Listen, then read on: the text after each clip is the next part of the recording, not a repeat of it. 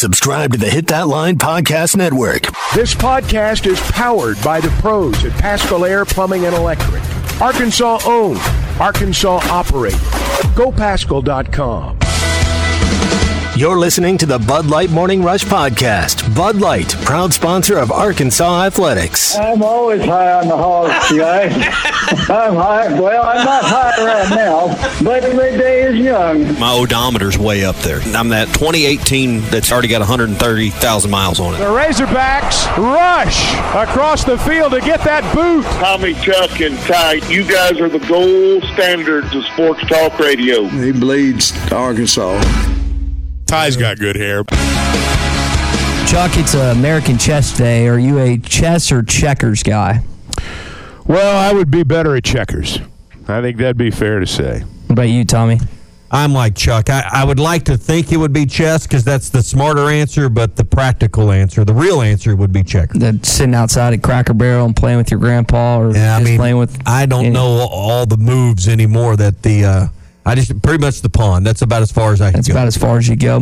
When you do the queen, like around my house, the queen can do about anything she wants. Yeah, that's about how it works. I feel like that's in most households to this point. Well, Chuck, again, we got a game tomorrow, 12 o'clock. We'll have pregame coverage starting at 7 right here on ESPN Arkansas. HitThatLine.com. I really enjoyed listening to Coach Kerwin Bell kind of give an outlook of his football team. What were some of the takeaways in the conversation you guys had? Oh, he's a ball coach. I mean, he really is. It's been a football life for him. I think that's the thing that's evident. You know, I remember Kerwin Bell when he played. I did not know, very honestly, that he was a football coach. I'm going to be truthful about that. And I saw him on the schedule. And as we got through the summer, I looked it up, and I'm like, wow, Kerwin Bell's their coach. I remember him. But, you know, talking to him, he's it's interesting because – I'm always curious about, you know, how people evolve in their jobs. And coaches are interesting to me in that respect, particularly guys who are my age or around my age. Coach Pittman falls into that group, and Kerwin Bell does too. Because as a fan, I've watched the game change. And I can only imagine what the change must be like in the inner circle. And I'm not talking about NIL and portal. I'm talking about how you call plays and draw them up on a napkin. And just to hear him talk about how, you know, he was hurt early in his football career, and he went to work as a GA for Spurrier. Spurrier had just gotten the job. And he said, that's where I learned about offensive football, where I learned about precision. And it's just kind of evolved from there. He's had success. You can tell by his personality he's probably a pretty good recruiter. And he plays that us against the world card pretty well. You know, I found intriguing. I think he said this in this media availability earlier this week. He knows Rocket's high school coach, and he was kind of frustrated that Rocket wasn't as highly recruited in Florida as he felt like he shouldn't have been. Well, he's a wide receiver. Yeah. That was the problem. He was a wide receiver. And if you'll remember, the Razorbacks signed him as a wide receiver and then moved him to running back. So, yeah, I mean, he slipped through the cracks, but I think where he was playing maybe had something to do with it. Yeah, and you're speaking his background again, the ACL, the Spurrier stuff. Here's Coach Bell on that. Well, it really started, it's funny, when I went to Florida, I walked on there, you know, I wanted to play ball, right? I was a farmer, grew up on a farm with my family, and went to the University of Florida as a walk-on, was 8-string quarterback, wound up getting to start there for 4 years. But through all of that, man, it was crazy. I never even thought about coaching. I just wanted to play the game, you know, wound up playing 13 years professionally, got to college. But in my second year, I tore my ACL. I was with the Buccaneers and tore my ACL playing pickup basketball. And because it was, you know, non-football, they released me and didn't have to pay me. And so I wound up calling Coach Spurrier. He just got the job at University of Florida in 1990. It was his first year.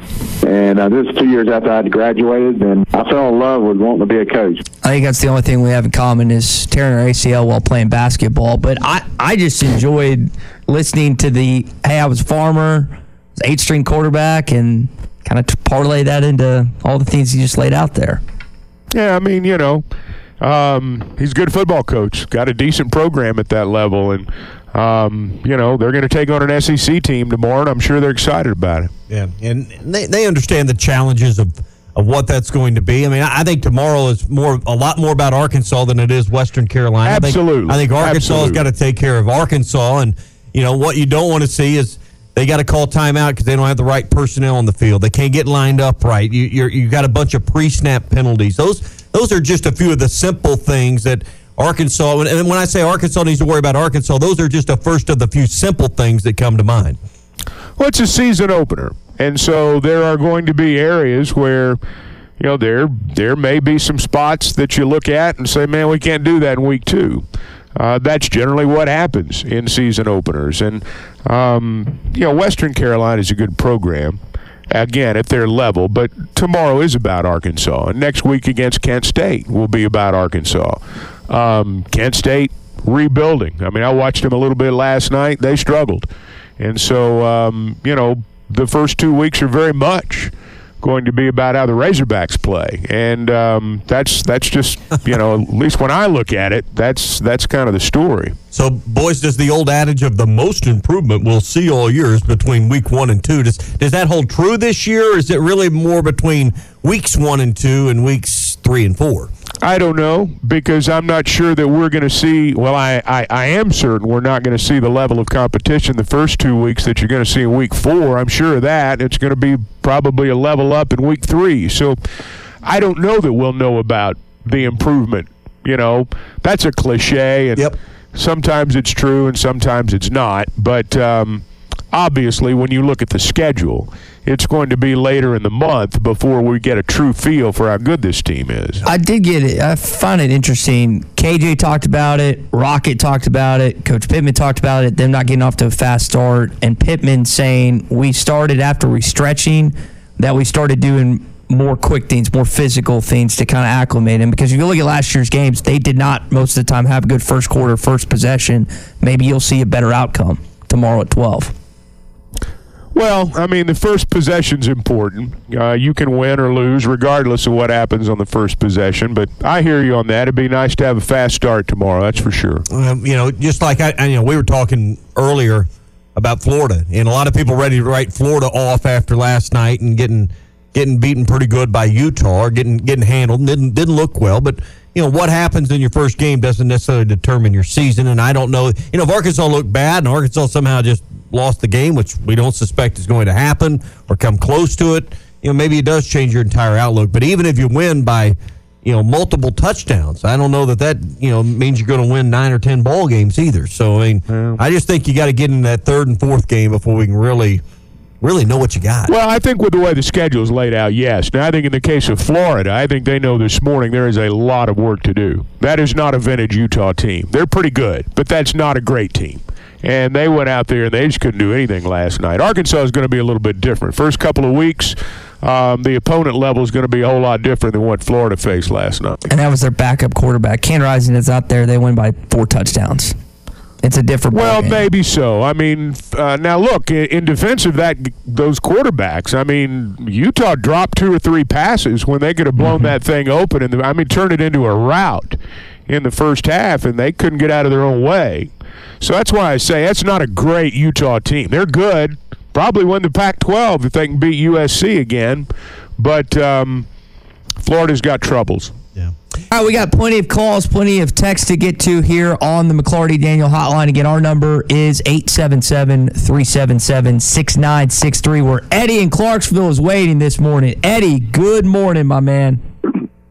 Man, I tell you what, it's starting to heat up inside me now, because tomorrow afternoon, at noon, the start of the season, that bell is going to be ringing. And here's a wonderful thing, fan base. Here's a wonderful thing about passion. It exists within your heart and soul. And here's the thing. In 1984's Spinal Tap, I don't know if you know who they are, the heavy metal band 1984 release movie made the band musical superstars. You know what? They had a song, Break Like the Wind. And here's what's wonderful about it.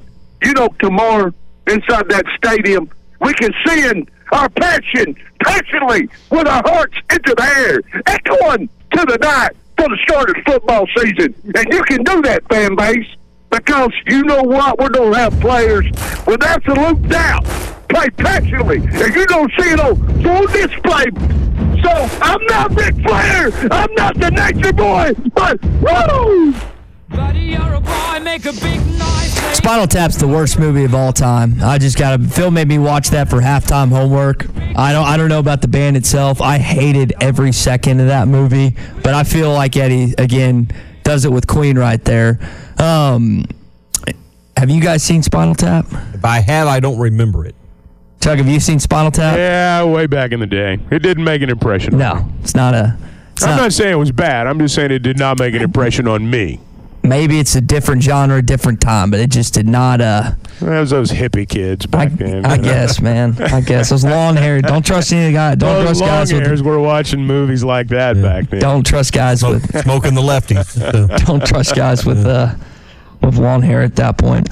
Chuck, we were asking some of the guys again that we want to see. I got asked about Jacoby Criswell more this week than I got asked about Malik Hornsby at all. And I know we've talked about, again, KJ, the offense executing and whatnot, but has that been the same thing that you have been asked about as Jacoby Criswell, like me and Tommy seemingly have? Well, I got to be honest. No, not quite as much. The backup quarterback's always a fascination. And we are fascinated this year, I think, as a fan base because we feel like we've got a better quarterback behind KJ and maybe even an heir apparent.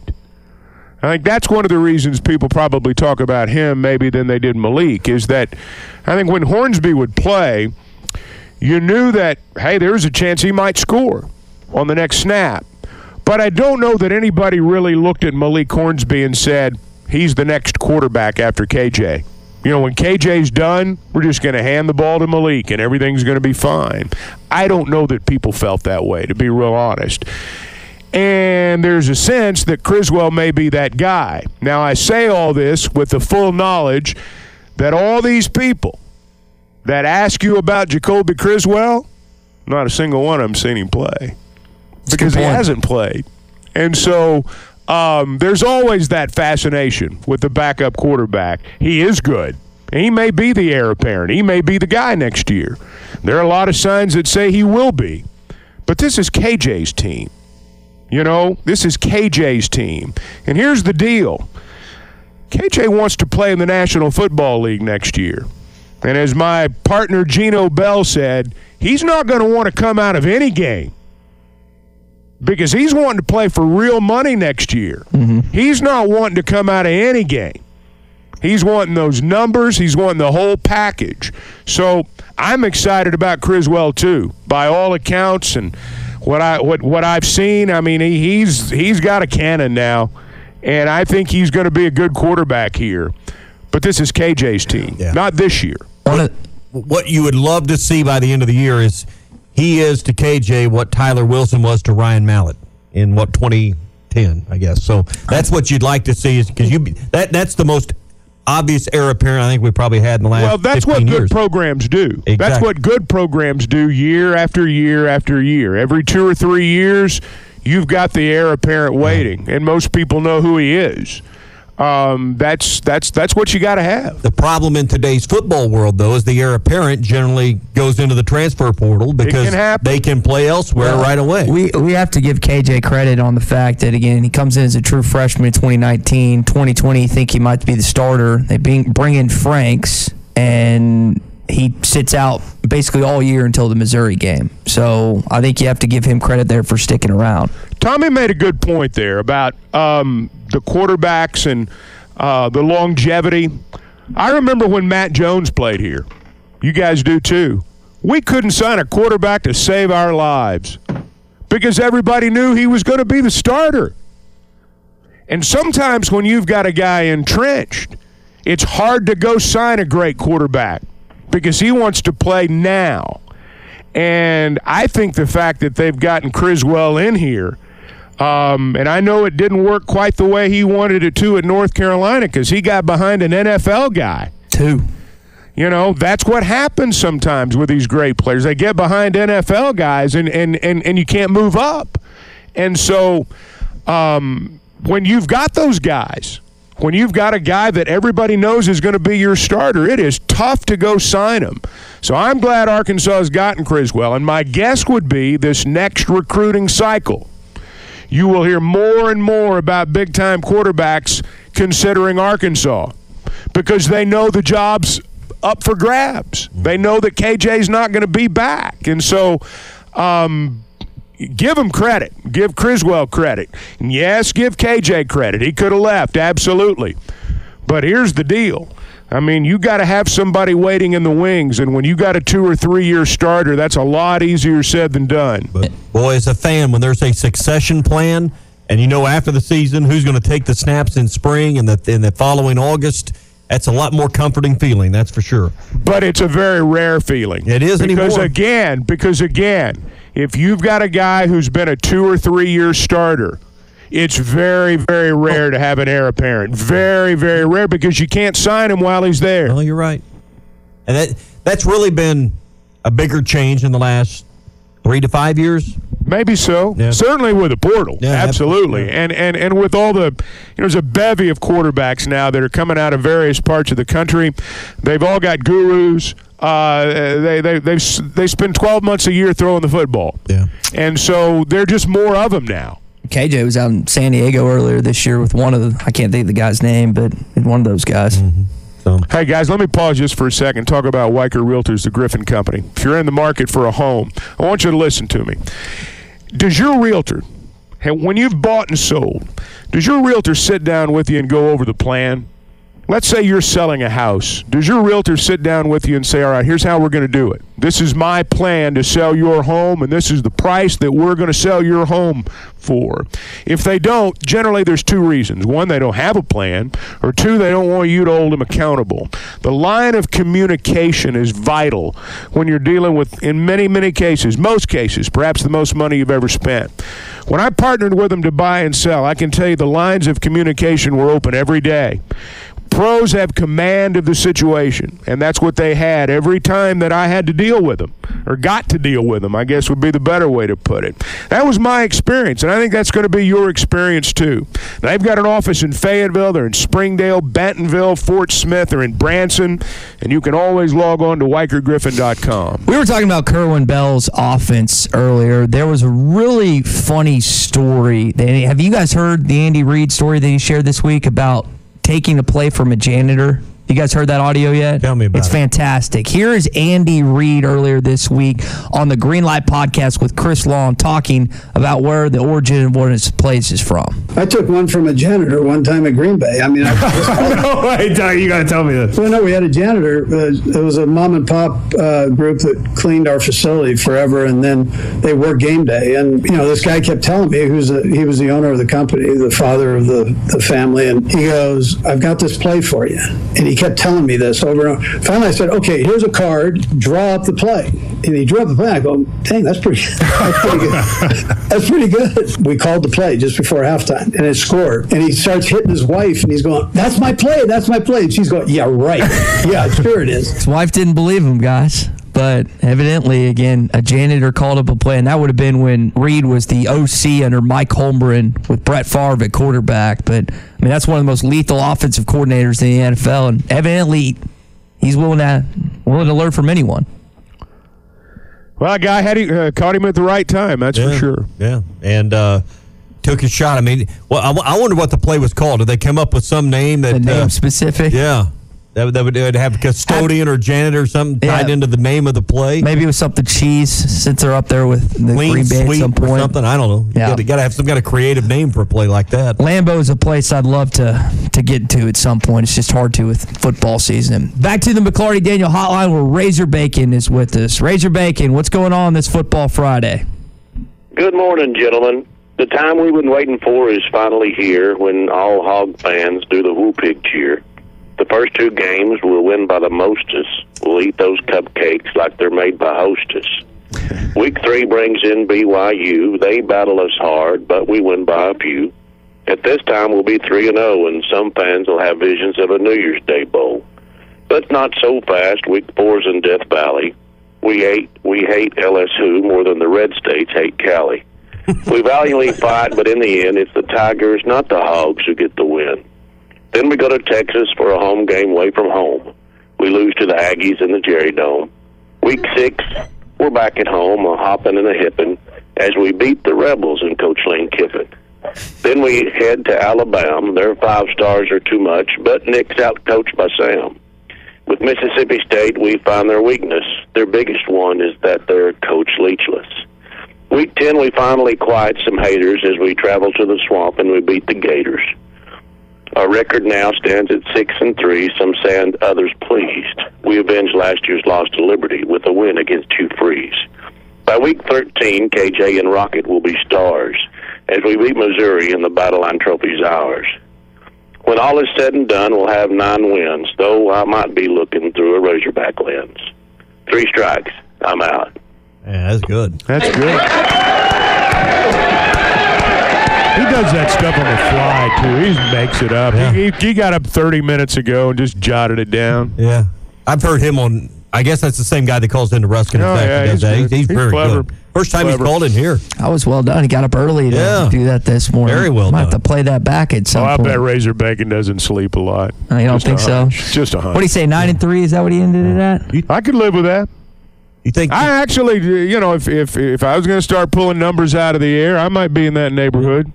You think Ty could, what would be the odds that Ty could write a poem like that about the season, of that length? I can write a rhyme anytime. I'm a poet. I didn't know it, man. Come on. That would break the Bet Saracen app. I'll put it that way. It'd break the whole operation. The odds would be such in favor of me doing it that no one would bet the no aspect of it. Yeah. Come on, man. You're known for your literary skills. I thought this was supposed to be a good teammate business. What happened to making fun of you? What's the deal with making fun of your teammates' intellectual abilities? Come on, man. Sometimes the content has to come first. Has to come. Yeah, I've heard that too.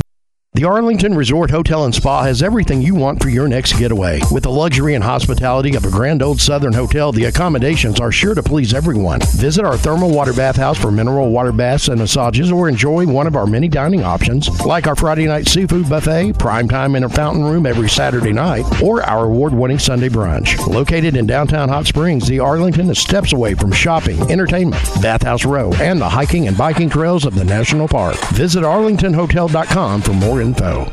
Fall season is just around the corner, and I know all of us are looking for that wholesome, convenient meal. Well, look no further than Factor, America's #1 ready-to-eat meal kit. They can help you with chef-prepared, dietitian-approved, ready-to-eat meals delivered right to your door. And right now, use the code HTL50. Head to factormeals.com/HTL50 and get 50% off. That's code HTL50 at factormeals.com to get 50% off thanks to Hit That Line. The great thing about Factor, over 34 weekly prepared meals that you can choose from. Plus, you don't have to run around to worry about where you're getting lunch. Let Factor take care of it for you. Let me tell you the code one more time to help you get 50% off. Factormeals.com/HTL50. Factormeals.com/HTL50. Factor, America's #1 ready-to-eat meal kit. Call or text the McLarty Daniel hotline at 877-377-6963. McLarty Daniel, a vehicle for every lifestyle. When you're looking for a new car, you want to shop for a vehicle you love with an organization you trust. You've probably heard that McLarty Daniel means making deals, but what I'm inspired by the most is that McLarty Daniel means making a difference in our community. When you buy a vehicle with McLarty Daniel, you reinvest right here in the community, in our schools, in our little leagues, in our food banks, and our people. So you're not just making a purchase, you're making a difference too.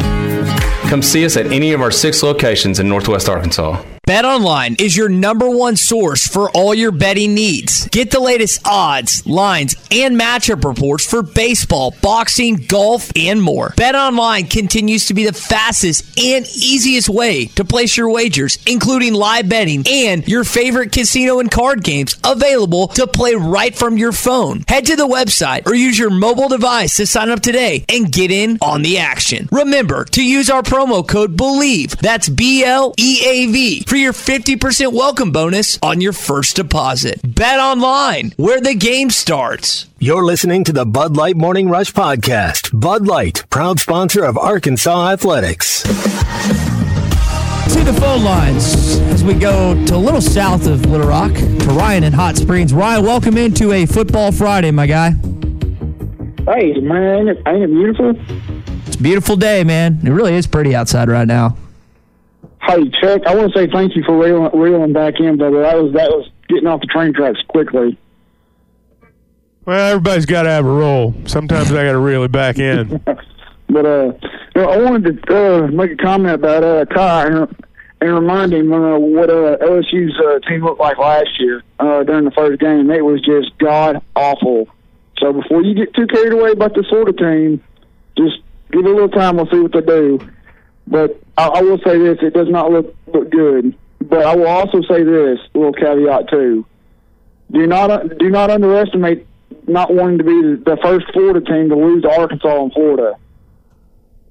Especially, it depends. I mean, that's going to be a telltale sign if they're struggling, and whether or not that team is going to play for Billy Napier, whether or not that team fights for him. That's going to be a big key to that too.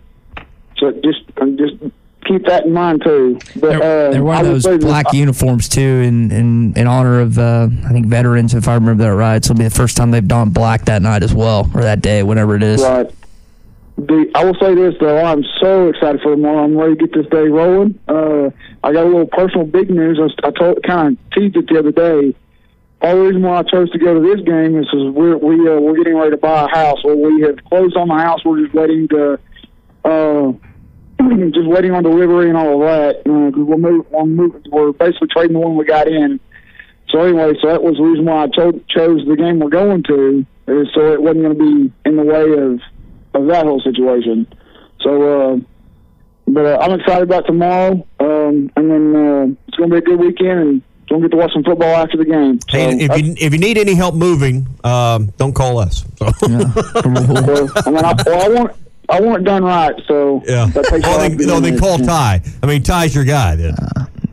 No, I think I'll pass. Love you, Ty. Bend at the knees, no use your back. Yeah, that's the way. Well, Ryan, thank you, Ryan. Congrats, and again, have fun at the game tomorrow, and congrats on buying the house. I got a call from my realtor yesterday, and we were looking at our schedule. I'm, as Chuck is, as you are, booked out through the end of the year. I have something every weekend through the end of the year. So it's going to have to wait. Good and bad all at once. It's going to have to wait till 2024, it looks like. Let's talk to Philip, who's in Centerton, going north. Philip, welcome into the Morning Rush, man, on the McCarty Daniel Hotline. Hey, good morning, guys. Hey, I watched the game the Nebraska game last night, the Minnesota-Nebraska game last night, and you saw the typical thing with Nebraska. Is that the players from last year? Because they had an issue. Nebraska had an issue last year with that same issue of coming out strong and then kind of can't close it out. Is that do you give him time to probably bring in his players to have a more middle status, or is that just the way? Is that Nebraska football? Well, you know what? If you want to look at Nebraska in a nutshell, it's probably the football program and university that has taken the biggest dive in terms of prominence where they were at some point in time. From being nationally prominent to, I wouldn't say irrelevant, but they're trending in that direction. Now, Matt Rhule is a good football coach. You win 10 games at Temple, you're a good football coach. You win 11 games at Baylor, you're a good football coach.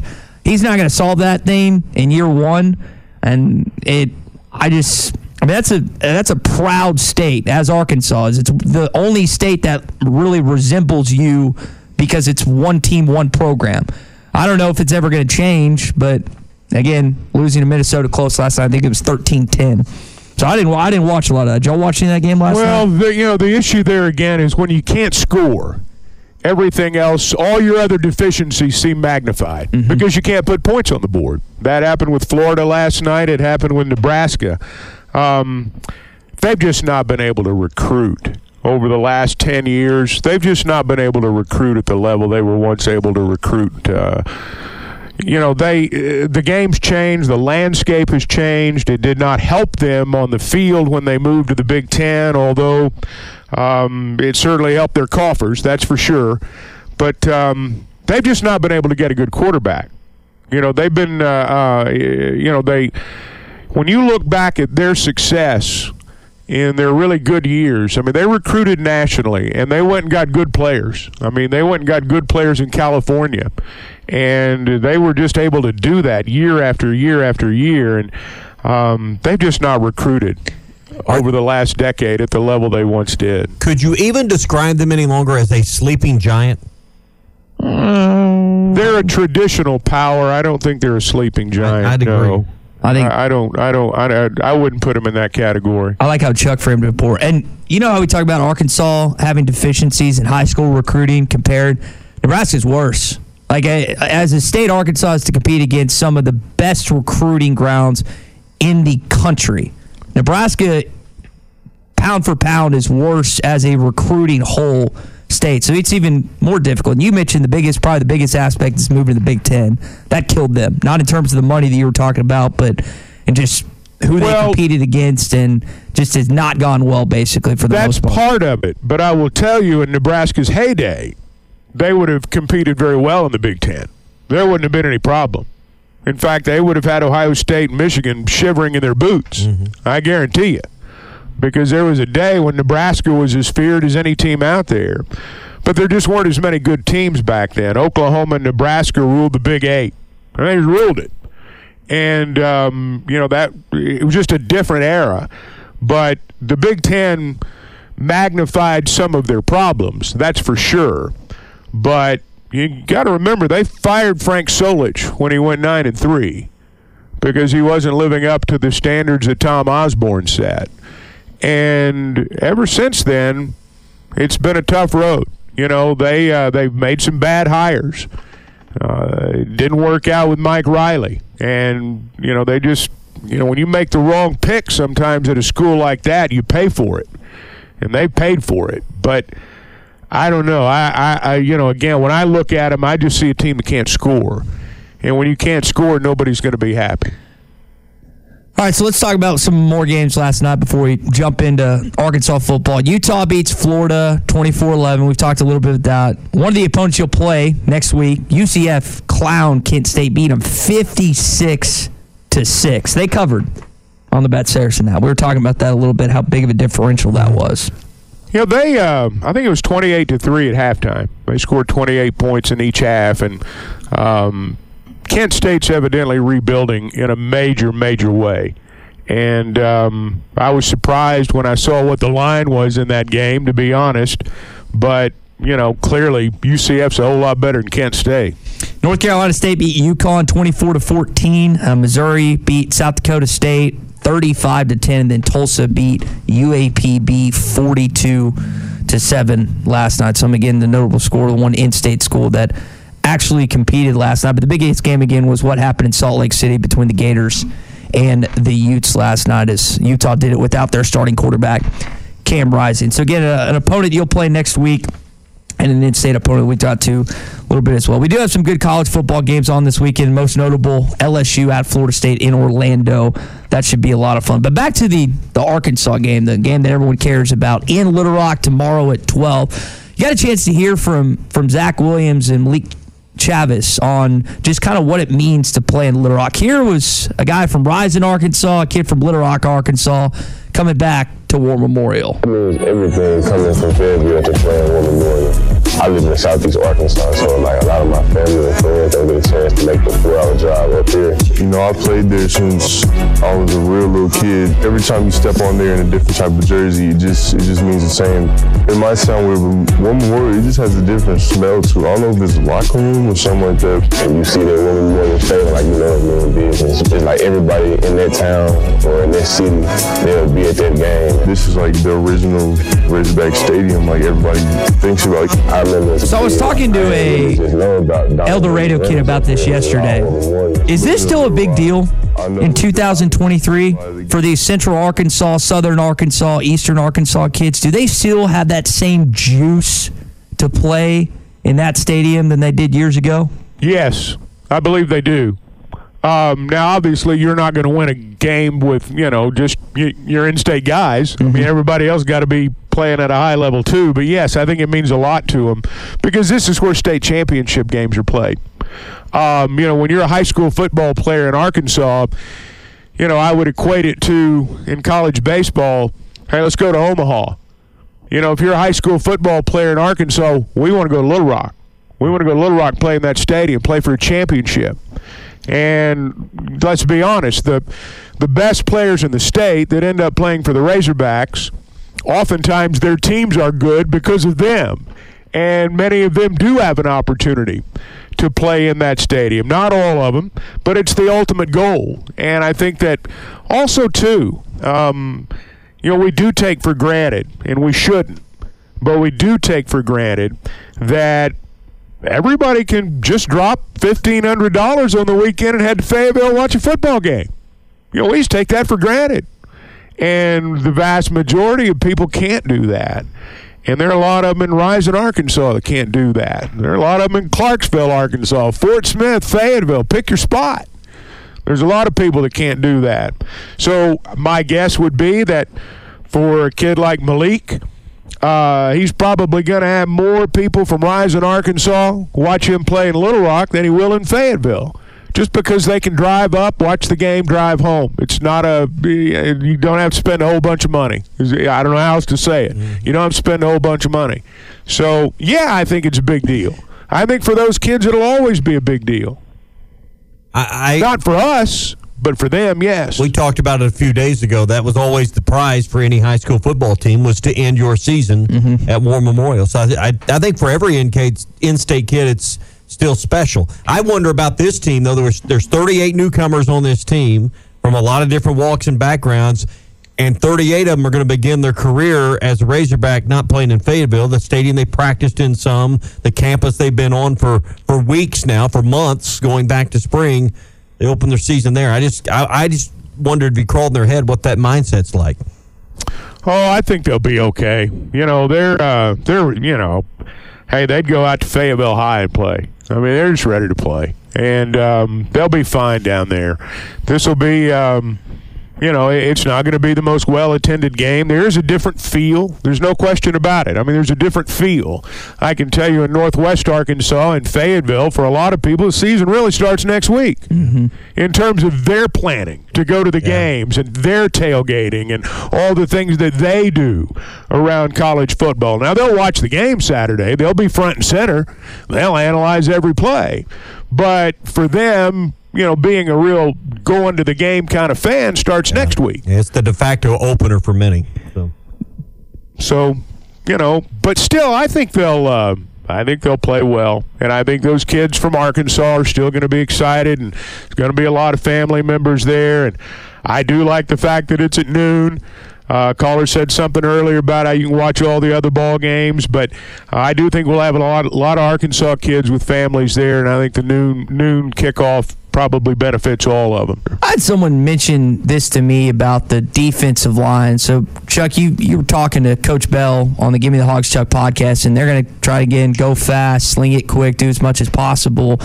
How do you balance debating about the defensive line if the passes are too quick to get to the quarterback, or if they just dominate a lesser FCS line? Because that's all we've heard about this offseason, how good the defensive line is. What do you take away from tomorrow's game? Oh, I think the biggest thing you want to be able to do is get pressure on the quarterback with your 4-down linemen. I am not one who believes that sacks are the end-all, be-all when it comes to stats. When you're determining what kind of pass rush you have, they're going to throw quick. They're going to run a lot of screens, bubble screens. They're going to throw to the edge in a hurry. You may not be able to get to the quarterback in terms of getting a sack.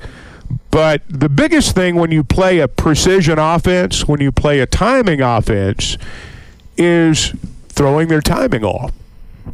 Changing a step, making them throw a half second before you want, blocking their vision. Things that don't add up to sacks, but they can add up to incompletions, they can add up to pick sixes, and they can add up to incompletions. So all of those things are part of a pass rush against a quick passing team. If you are basing how good the defensive line is on how many sacks they're going to have, that doesn't always tell the story. We did speculate that Coach Kerwin Bell was going to play 2 quarterbacks. He solidified that yesterday when talking with you. We've had an open competition, and they've both been back and forth. It's been great competition for both of them. It's got both of them better. But we'll start Cole. we'll start Cole this Saturday, and we'll probably play Charlie also. So they'll both get in and play, and we'll go from there. What does that do for defense, Tommy, for Travis Williams having a game plan for 2 guys instead of 1? And they've got film on these guys, and I'm sure there's some differences. I can't sit here and tell you which one is. They're going to run the same system either way. Yeah, better than the other. I'd just be making it up. But again, I go back to what we talked about at the beginning of the show this morning. This is a lot more about Arkansas, and if Arkansas can do its base stuff and execute it well, I think everything will fall in line and add up to a win. So it's really about taking care of your stuff. Yeah, let's not break this down like there's 2 top 10 teams playing. That's not what's going on here. Arkansas should be able to win at the line of scrimmage. If they don't, that's a bad sign. I'm just going to tell you, if they don't win at the line of scrimmage tomorrow, that's a bad sign. I think they will. And that, to me, is probably going to be the greatest indicator of how things may go this year. And that may not be from play one. I mean, winning at the line of scrimmage becomes evident in the second half. Oh, that's when you break their will. Right. I mean, so just because you don't see it in Drive 1, Series 1, that you're blowing them off the line. Now, if Arkansas is doing that, it's a good sign, and it's probably going to be a long day for Western Carolina. But that's not what I expect. That is a process where you wear them down over the course of several possessions. No doubt. And we'll see if they can do that. Yeah. The Year of the Sauce continues at Buffalo Wild Wings. Introducing Bullet Bourbon Barbecue Sauce and the return of Hot Barbecue Sauce to the Buffalo Wild Wings sauce lineup. Try both Bullet Bourbon Barbecue Sauce and Hot Barbecue Sauce for a limited time at your local Buffalo Wild Wings. Visit Buffalo Wild Wings in Little Rock, Sherwood, Bryant, Conway, Jonesboro, and Fort Smith. Buffalo Wild Wings. Wings, sauce, beer, and football. It's Christmas in July. Give your family the gift of true comfort this summer with an HVAC system replacement from Paschal. No packages to unwrap, no batteries to buy, and no assembly required. Financing is available for as low as $99 a month and no money down with up to $2,000 in tax credits and savings. Don't wait for December. Get your holiday savings now. Schedule your free estimate today. GoPaschal.com. You're listening to the Bud Light Morning Rush Podcast. Bud Light, proud sponsor of Arkansas Athletics. Arkansas officially announced its non-conference schedule for basketball. We knew a lot of these thanks to Whole Hog Sports, but guys, they've laid it out. We've talked about some big-time matchups with Duke. You get Oklahoma in a neutral site in Tulsa. You get Lipscomb in North Little Rock. You're going to play Memphis or Michigan in the battle for Atlantis in addition to Stanford. This is a great non-conference schedule. I know not all of them are Bud Walton Arena, but I cannot wait for basketball season as we're getting closer and closer. But the fact that you didn't matter what you got Duke November 29th, that makes up for anything else you're playing in the non-conference. As the next exhibition. And I know that wasn't included in the season ticket package, but season ticket holders will be happy regardless of who else is on the home schedule. And you're right, it's a great non-con schedule, guys, but that Duke game makes up for anything else you think is lackluster. And the SEC home schedule, Chuck, is loaded too. Just the only bad part is you don't get Bama at home. You got to go to Tuscaloosa again. I guess that's 5 under Eric Musselman. Yeah, it seems like we always end up playing down there at Coleman Coliseum. Always works out that way. Yeah, it's an interesting non-conference schedule. I mean, you've got the first 4 games are Monday, Friday, Monday, Friday. You got 2 Friday games before football games on Saturday. It's just kind of the way I read the schedule. There is not going to be a basketball game the weekend of December 2nd. If this is the final form, and I guess it is, because the non-conference schedule has been finalized, there's not a game on December 2nd. So maybe Arkansas will be in the SEC championship game in football that day. They're planning on it. But if they're not, that's one thing I noticed. That would be a weekend without a basketball game, and I don't know that I can ever recall a weekend in December without a basketball game. Ty has already gotten you and him a tea time for that weekend, just in case. So you can spend some time together. I was going to ask you, Tommy, what do you think Chuck's going to now? Again, great chance you end up in Atlanta, so Chuck's going to have to work that weekend, but if Arkansas doesn't make it to the SEC championship in football, Tommy, what do you think Chuck's going to do that weekend? I know what I'm going to do. Sleep? No, and this is just a twist of stroke of luck. I have a family wedding that day that I was actually going to have to miss a basketball game for. So it worked out pretty well for me. Now, it's already understood. The wedding's in Atlanta. So it would work out very well. If we'd play the football game, I could probably make both and make everybody happy. Yeah. So the golf with Ty is out then? No, we're not playing golf that day. No, it's okay. I'll fly to Atlanta and we can get around it early. Don't worry about it. I'll even pay for it, man. Think about that. Free golf with me and you get to go to football game and a wedding and golf with Ty. I don't know that there's enough hours in the day. That's a full day. That's a morning rush prize that a lot of people would pay for. There's no question about it. Women's volleyball team dropped their series against the Badgers last night. Not as competitive as it was on Wednesday night. They got beat in 3 sets. The soccer team, though, they did win. They won 5-2 against Milwaukee, who was previously undefeated. So those were kind of some of the on-campus events here in Fayetteville last night. That is going to do it for your Hog Update this morning. It is brought to you by our friends at Mr. Sparky. You don't have to put up with any malarkey. Call 888-8-SPARKY. As we do every single Friday, we had some college football picks last Friday. We got some big-time picks this Friday. We welcome in our friend Sean from the Fence Man. Sean, welcome in. It is Football Friday. We're one day out from finally seeing this team play in War Memorial Stadium. Arkansas Razorbacks. You excited? I am super excited. It's time to waste a full Saturday watching football. I wouldn't call it a waste. I'd call it a great investment of your time. It is. It's your caloric intake. Highly caloric intake. You guys lots of potato chips. Y'all have shared with your wives from now until mid-February, Saturdays and Sundays are off for chores, right? And weekend trips and getaways. I'm just telling you, Chuck talks about that wedding. You have to have a license to get married. They should not. You shouldn't be allowed to have a licensed wedding on a Saturday between now and Thanksgiving. But why are all the weddings in the fall? I mean, right, and they're on Saturdays. You don't have games. It's cooler. It is cooler, but it's also inconsiderate. It's cooler, or I thought you said it's cruel. Or crueler, or whatever. Well, it may be crueler, but instead of cooler, it may be crueler. Yeah. There's been many reception. I've been watching TV and not paying attention. Part of it. All right, let's get into it. It is our Fence Man Friday.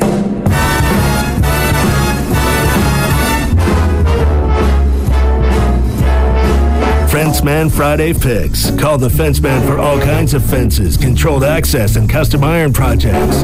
479-782-3936. The Fenceman. We ain't afraid of no work. Let's start in Charlotte, North Carolina, where the Tar Heels are taking on the Gamecocks. Gamecocks are a 2.5-point underdog in this one. It's a really good quarterback matchup.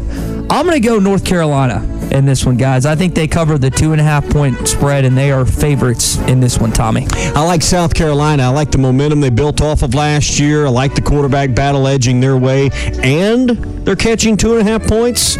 Give me the Gamecocks. What do you think, Chuck? South Carolina. I think South Carolina's got a chance to be the surprise team in the East this year. I had them at third. What do you got? I'm going to go with you guys, South Carolina. All right, I'm on an island with Drake May and company. Hopefully he comes through for me. LSU against Florida State Sunday.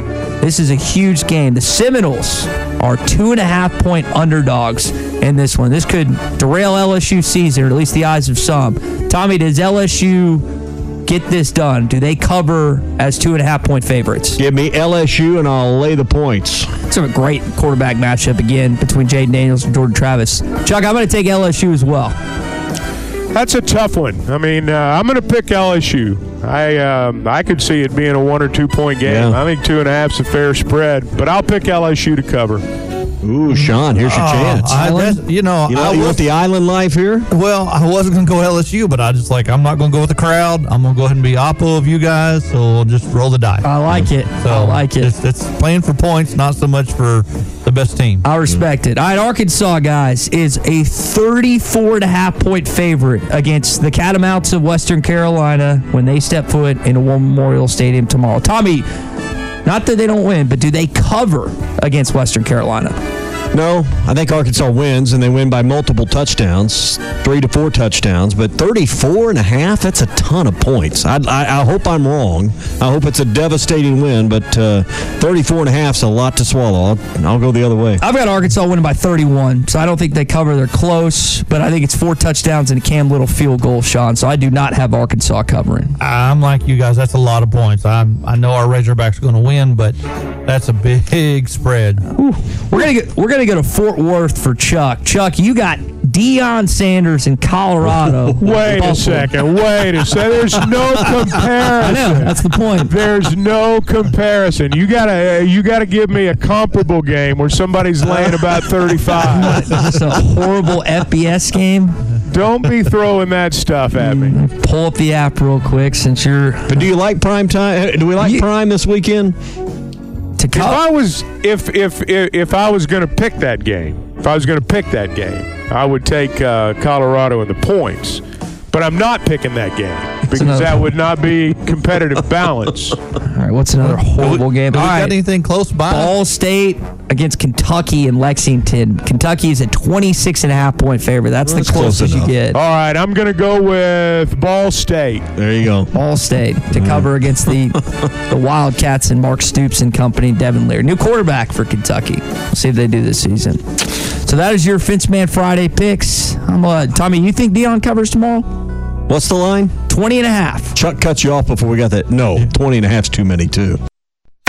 At Joshua's Fine Jewelry, we specialize in getting you exactly what you want. Custom jewelry, professional repairs. We can even fix eyeglasses and other small trinkets. Now we offer services with a new laser engraving/cutting machine. We can mark any shape or design you need. Company logos, fingerprints, religious symbols, even actual pictures can be engraved or just cut out into shape and preserved in metal forever. We can also engrave on other materials, glass, wood, plastic. Just ask. You can get what you want without settling for less. We can take any design or picture and turn it into a forever keepsake. Come see Nathan and let him tell you all the details. You can get exactly what you want at Joshua's Fine Jewelry in beautiful downtown Russellville. Core Jewelry.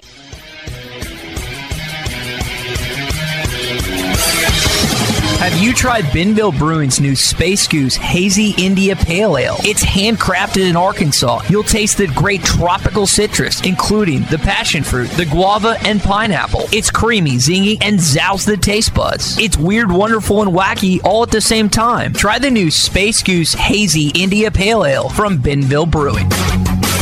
So you look at Sam Pittman and this football team, not just last season, but his career at Arkansas. Guys, I found it interesting, and this is, again, kind of a pretty known thought. When you win the turnover battle, you have a great chance to win.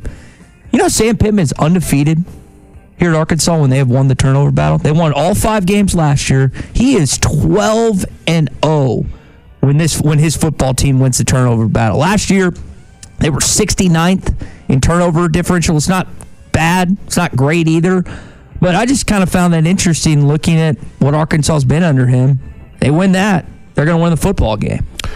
I would imagine the vast majority of coaches have a really good record in games where they've won the turnover battle. Those are things that decide a lot of games. I mean, they really do. And if you give it away, particularly in our league, there's a pretty good chance that the other guys are going to take advantage.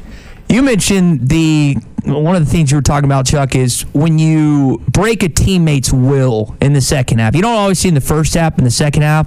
When Arkansas is leading after the third quarter in games, they were 6-0 last year. Pittman is 17-2 when leading after the third quarter, because a lot of times they just run the ball on you, and you don't have time to catch up in that situation. So get Arkansas success when Arkansas is down in games. Not that they can't win, just a little more difficult. But that's the recipe, and hopefully we see that starting tomorrow, where you just get up early, keep on running and going. Well, when you run the football, when you are a team that takes pride in being able to win at the line of scrimmage and run the ball, in an ideal situation, by the time you get to the third quarter, or the end of the third quarter, you have broken their will. If you're a running team and you've got the lead at the end of the third quarter, you've either broken their will or you're in the process of doing it. Doesn't mean you'll complete the task, but most of the time you do. So if Arkansas's got the lead at the end of the third quarter in any of their games, I'll take my chances. I mean, and you can say that pretty much about anybody. But given the Razorback style of play, I think it makes it even more so. Yeah, and I'll be interested to see how Dan Enos manages tempo. You know, last year Arkansas, in the last few years, Arkansas won't be as fast. Would get the lead, but would still run plays at the same pace and tempo. I think it'll be more methodical. So when you do have that lead by 2, maybe 3 touchdowns, or you feel like you're in command at least of the game, maybe not control, I think they'll use the clock to their favor more so than Kendall Briles did. Yeah, I think they'll. I think it'll be a different pace. I don't think that we'll see, quite what we've seen. Although I do think there will be times when they go fast.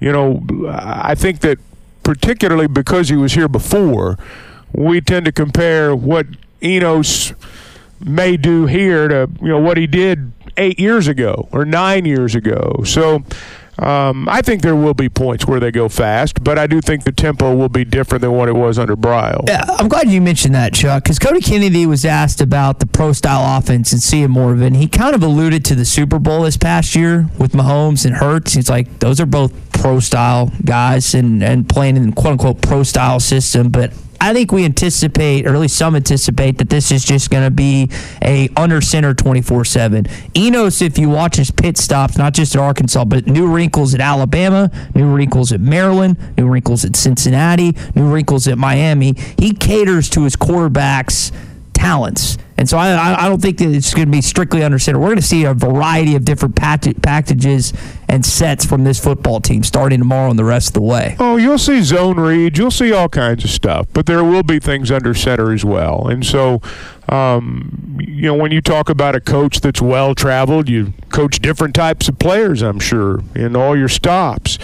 I don't think Dan Enos has coached a guy that's got this combination of size and speed, running ability. Now, he's coached better passers. He's maybe coached a better overall quarterback. I don't know. But just this combination of physically what KJ brings to the table. I mean, you got a guy that you can do a lot of things with, more than you can just, your average quarterback for sure. Yeah, and, you talk about pro style. I think the term pro style has changed, but I think what is clear based on the recruiting, based on bringing Criswell in, based on who they're not recruiting, KJ is the perfect mold of what Sam Pittman wants moving forward. I mean, I think we've seen it in the personnel he's brought in. I don't think it's just, hey, we got this guy and he's turned out to be what he is. I think that's the kind of quarterback Sam Pittman wants 3 years from now, 5 years from now. That's the model. Yeah. That's the model. That's what everybody wants. Yeah. I mean, that's what everybody wants. Name the last standstill quarterback that's won a national championship. You can't. Well, there aren't many. Yeah, you can't. I mean, you can't do it. I mean, Stetson Bennett, mobile guy. Joe Burrow, mobile guy. Maybe Mac Jones, I guess you could say him. But if you go down the list of previous quarterbacks that have won natties, mobile, athletic, guys that can throw it and run it. So that's just, again, that's not just in Fayetteville like you're saying. It's everywhere. Yeah, and I just think, if you're a quarterback out there that can't excel at doing both, it's hard to get the job anymore. Well, the defenses are just so good. I mean, the linemen are so fast. And the linebackers, everybody's so fast now in the game that you've got to be able to escape that. I mean, look at some of the big plays the Razorbacks had last year. They involved KJ. They involved KJ breaking tackles. And you've got to have the ability to get away from those guys because everybody's got people that can rush you. Well, I think it's nice when we talk about KJ, and I'm thinking about this last night with Florida fans that are apprehensive about the rest of the season because they don't trust Graham Mertz. They're not solidified at the quarterback position. You think about Ole Miss, who, to my knowledge, still hasn't named a starting quarterback this year. The schools that Arkansas plays, the fan base, and even the coaching staff to a certain extent are unsure of your quarterback. That's not a good thing to have heading into a college football season. Well, you don't have that issue. LSU doesn't have that issue. Mississippi State doesn't have that issue. It's nice to not have this unsettled rest around the fan base when, as long as KJ doesn't get injured, that's the only thing you're concerned about. It also depends on your schedule. If there was ever a year for Arkansas to not be settled, and they are this year, it would be with a schedule to start the season with the first 2 games. I agree with you in principle, but sometimes that just also depends on who you're playing your first game or two. Hey, one thing we need to bring up when you talk about getting settled, that sparked a thought with me. We need to get this offensive line healthy over the course of the next 3 weeks before we head down to Baton Rouge. I guess there's some real question about Latham. And does that mean you move Braun over to the left side, move Crawford up? Tom was talking about this some yesterday. We're focusing again on the guys who are going to touch the ball, and that's understandable. But when you talk about an area over the next 2 or 3 weeks that you really need to shore up, I think it's that group. And, as I said yesterday, I think if there's one thing that I think is really important Saturday is that you get a push with those guys. If you can't play Latham, well, you can't play Latham. If you can't play Manuel, well, you can't play Manuel. But you got to be able to get a push up front. But to me, when I look at it, what's got to happen over the next 2 or 3 weeks? Let's get all those big horses up front ready to roll, because you're going to need every one of them down there in Baton Rouge. And figure out how the pieces to the puzzle go together, because it looks like you got like 9 guys that they can use at some point this year, that they got to get them all healthy. Well, most of the time when you look at a team's depth chart on the offensive line, there's 1 or 2 guys there that aren't going to play. There's 1 or 2 guys that they're there because they got to put somebody on the depth chart. But if one guy goes down, people start moving. Like, for example, I guess when you look at, Arkansas's depth chart right now and you get behind Brady Latham, Arkansas in that spot, if they were to have to go to someone right there, Josh Street's the next guy up on the depth chart. Well, Josh Street's a good player. Josh Street's gotten a whole lot better. But if Latham can't play, in all probability, they're going to slide Braun over and put Crawford up there at the right guard. So there's lots of different combinations. There's lots of ways you can do it. I don't know that you're going to have 8 or 9 offensive linemen who can play. I just really don't know if you're going to be able to do that. But you got to have 7 or 8. And you've got to have some guys up front in all probability that can play more than one spot, which I suspect we'll see happen this weekend. I think Amari Wiggins is another name Coach mentioned at the left guard position. He's gotten more play. He's gotten more name recognition for a backup offensive lineman than anybody in the history of Razorback football. Yeah. They really want him at center to be able to back up there. Yeah, he can play guard too. He'll be all right. You brought up Devin Manuel and Brady Latham. Some of the other guys I had jotted down that I don't know are going to play tomorrow are I almost said Will Greer, Jordan Greer, linebacker. I think it's Jordan Greer, Antonio Greer, Chris Pupal, Malik Chavis. I think is going to be fine. Jashad Stewart didn't sound like Coach was too confident on Wednesday that he's going to suit up with that heel issue. I think Jaden's going to be okay, but those are some of the guys that I had jotted down that I'm curious to see if they end up playing in the first game. You don't need them necessarily, but just a handful of names that curious if they end up suiting up or not.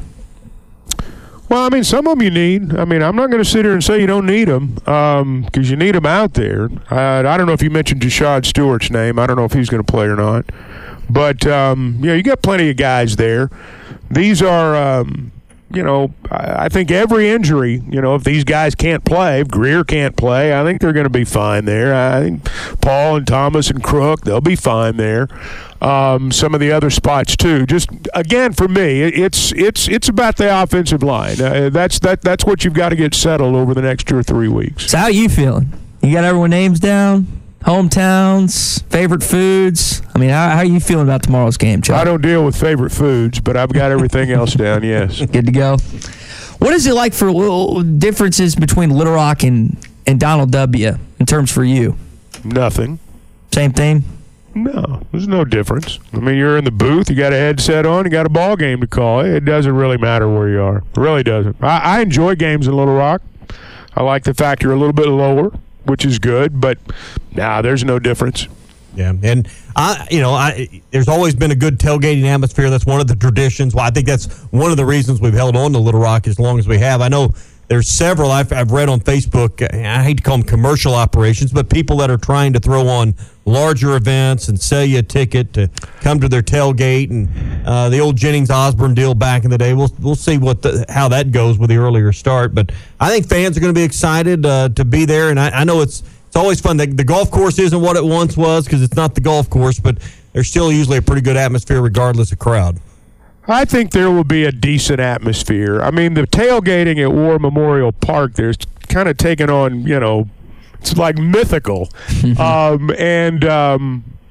not quite like that anymore. No. I mean, it's just not. Now, there was a day, there was a day when it was, but there'll be better tailgating for the Kent State game than there will be for this game. And there'll be better tailgating, certainly, for the BYU game than there will be for this game. I mean, just the time of day, and if you're only going to have 35, 40,000 people in the stadium, you're not going to have a better tailgate than you're going to have if you're going to have 65 or 70. I'm not knocking anybody. I think it's great that they're doing it.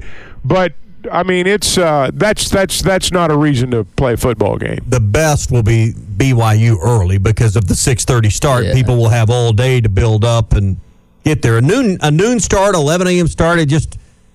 That's a tough menu, boys. I mean, no one really wants to eat egg casserole at 9:30 in the morning. I think there will be fewer fights. There's always a fight. Oh, the fights. There'll be fewer fights. Fights were the best part, man. That was one of the I never. Someone would always get the video of the big great fight outside the stadium. It was always great for whatever reason. It's always, and to be honest, I mean, listen, I've been critical of War Memorial times. Tailgating War Memorial is better than Fayetteville. Not this year because you don't have a game. It's 12 o'clock compared to what you would at night and the juice. There was a time when it was. Yes. I don't think it is. No, it's not anymore. But again, back in the day, it was, and it wasn't close, to be honest. It was not close. You can't play Western Carolina and get that kind of you can't expect that. No one's. And honestly, Kent State won't provide it. BYU will be better. But then I don't know. Mississippi State's so far off. Who knows what things are going to be like then? Well, it'll be 8-0 heading to that game. coming back home. I hope you're right. Top 5 team in the country, maybe one at that point. So on the subject of War Memorial, I was kind of jotting down some games. Some I watched in person, some I watched the replay of, some I saw. Do you guys have a game that you vividly remember that was your favorite specifically from War Memorial? Probably. I was not there for the Miracle on Markham 1 or 2, but probably the one where you closed out LSU to get to the Sugar Bowl would be the best win. I mean, probably the most vivid memory would still be that dadgum Trendon Holiday, just flashing your dreams in 06. But the two best wins of all time were when they beat USC in 1972 to open the season. There was a USC team that ended up winning it all. And, when they, when I lost my train of thought there for a minute. When Arkansas beat Texas A&M, I was there December 6th, 1975. I was in the opposite end zone. I was a kid, 13 years old. And Texas A&M was ranked number 2. And they were loaded with NFL players. I mean, loaded. Lester the Molester. I mean, they had guys that played in the NFL for a long time off that team. The guy's nickname was Lester the Molester? Lester the Molester Hayes, man.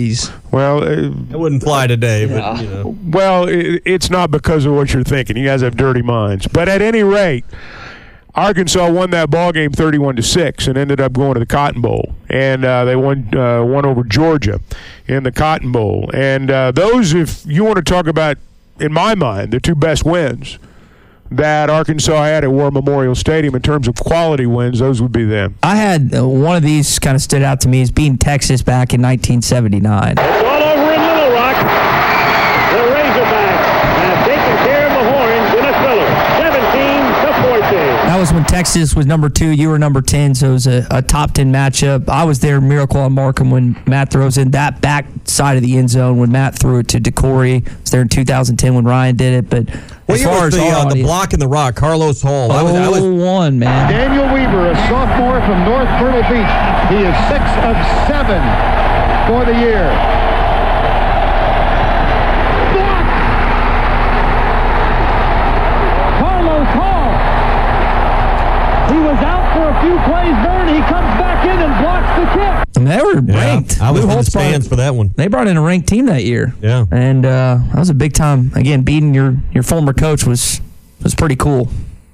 Yeah, that was full house that day. I want to say that occurred. I mean, I don't remember the start time, but that was, it was like almost sunset when that occurred. It was an afternoon game. Yeah. I remember that. I remember an afternoon game. I remember sitting. I was behind the South Carolina bench when watching that play. So How dejected did they look when they? Oh, Lou Holtz just had his head down. I mean, because as you saw him head out the other way to the tunnel. Yeah. Another good one was 98 when you're down against Kentucky, you come roaring back, and they have Couch throws a one over the middle at the tail end of the game, and you just see Hal Mumme on the sidelines just almost fall to the ground.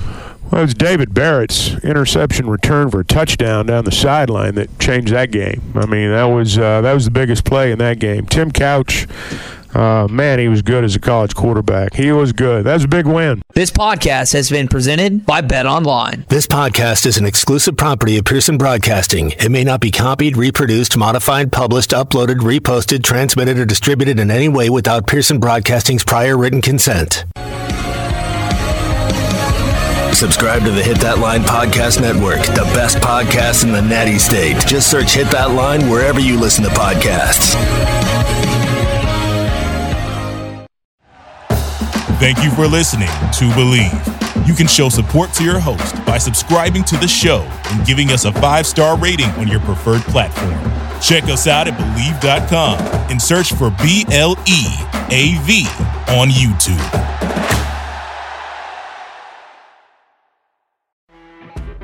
You know when you're listening to a true crime story that has an unbelievable plot twist that makes you stop in your tracks? That's what our podcast, People Are the Worst, brings you with each episode. I'm Rachel. And I'm Rebecca. We're identical twins who love true crime cases that make you say, didn't see that coming, and we hate the people responsible for them. Listen to People Are the Worst now on Apple, Spotify, or wherever you get your podcasts.